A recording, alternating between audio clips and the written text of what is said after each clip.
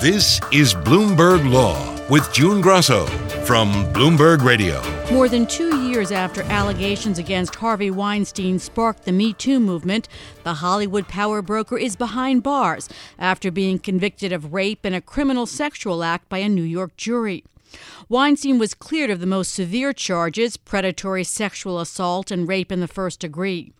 Manhattan District Attorney Cyrus Vance Jr. said the verdict will change the legal landscape for victims of sexual abuse. I hope that survivors will see that in this justice system, prosecutors, judges, and juries will believe them, even when the facts are not simple, and even when the dynamics of the relationships between the survivors and the abuser are complicated. Joining me is Corey Stern, a partner at Levy Konigsberg.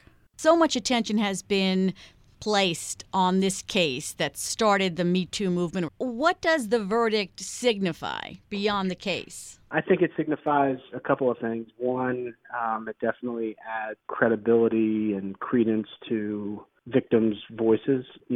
5 years ago, 10 years ago, 3 years ago, I'm not sure that a prosecution would have even occurred on these charges that happened so long ago. And two, I'm not sure a jury would have convicted on any of the charges. But now it's clear that juries, prosecutors, the country generally is not going to stand for types of crimes, these types of actions. It shows how much prosecutors have changed their thinking. And number two, I think it's a testament to how much society has changed. We right now are talking about a verdict that occurred by a man against a number of women, but it wouldn't be surprising if the next trial, if the next chapter included male-on-male crimes or, whereas before some people wouldn't have even given those types of cases, those types of allegations any credence. Just society has changed a lot for the better. And so people's voices are being heard, and, this jury has spoken to that. In this case, because of New York law, other women were allowed to testify about a pattern, some relating to alleged attacks a quarter century ago. Do you think in another case, where it's just one victim and one defendant, it would be a similar outcome?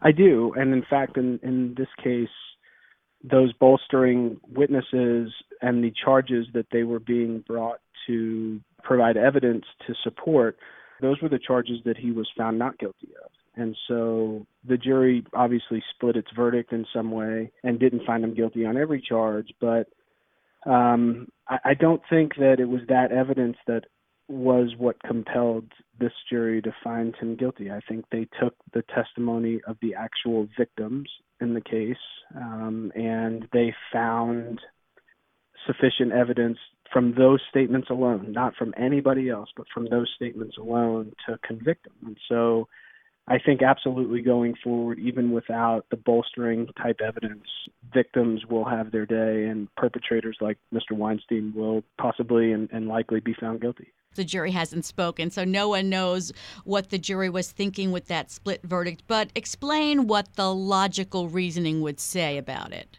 Yeah, in my experience trying cases, sometimes you have jurors, 10 jurors, 8 jurors, 12 jurors, and they don't agree on everything. And you have people that dig in on their various positions, and what ultimately becomes the verdict is oftentimes a compromise amongst the jurors.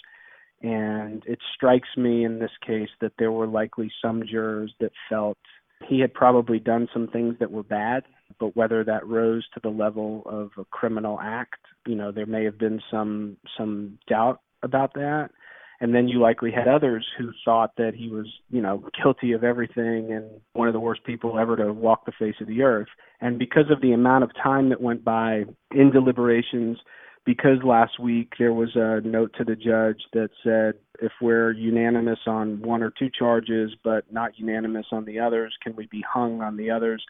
It strikes me that this jury took its role seriously as a group and that there was likely some compromise involved in terms of what they found him guilty for and what they exonerated him on. They didn't take very long after getting what's called the dynamite charge by the judge, where the judge said, go back and try to come to an agreement.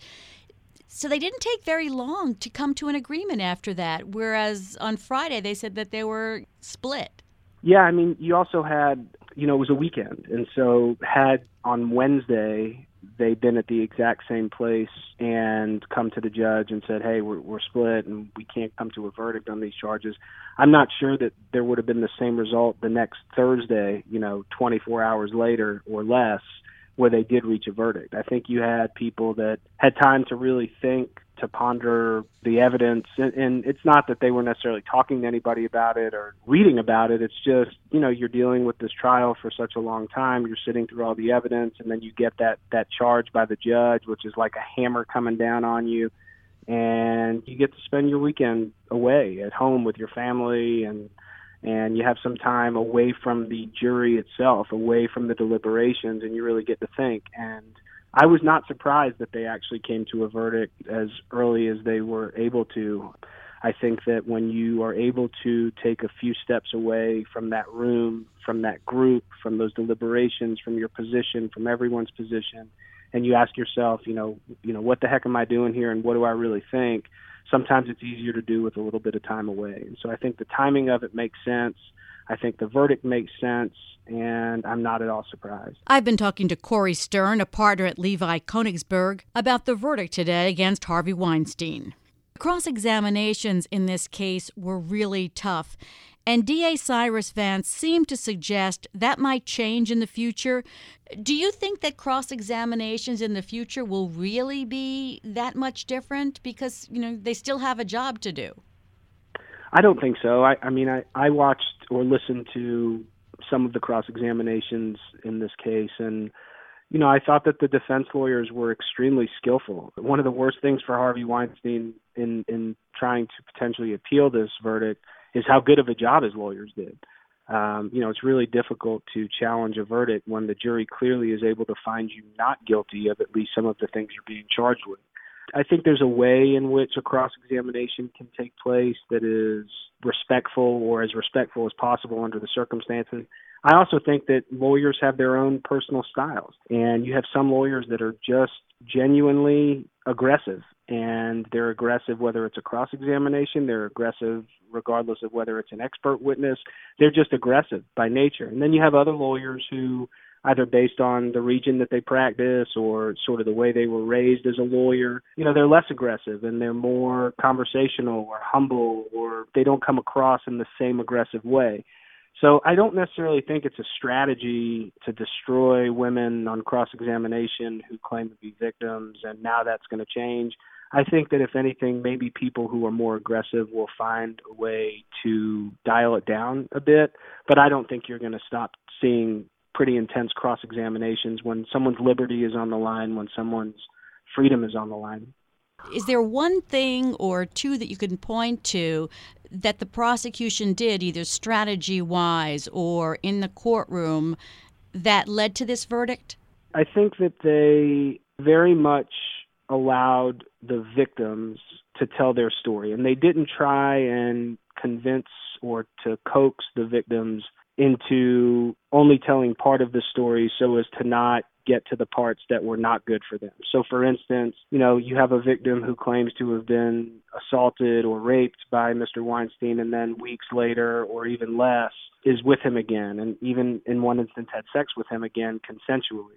It'd be much easier to try and keep that information out, the post-assault, post-rape, post-bad conduct moment, because it's not good for your case. It's not good for a jury to hear, A, I was raped, but B, a few weeks later, a few days later, I decided to have sex with him. So I think that the prosecution owned all of the facts, not just the facts that were good for its case. And I think that by doing so, they were able to take some of the fire from what the defendants could have done on cross-examination had they not owned it on the front end. So, for instance, it's always easier if you put out there the bad facts before your adversary in the courtroom gets to. And I think they did that really well here. As far as appeal, the defense attorney said definitely they're going to appeal this.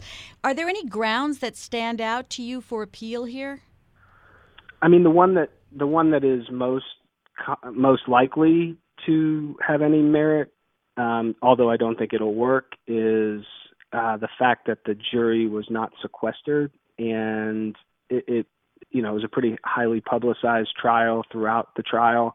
I mean, I spoke about the trial on various medias, and, there were hundreds of lawyers that were asked to comment.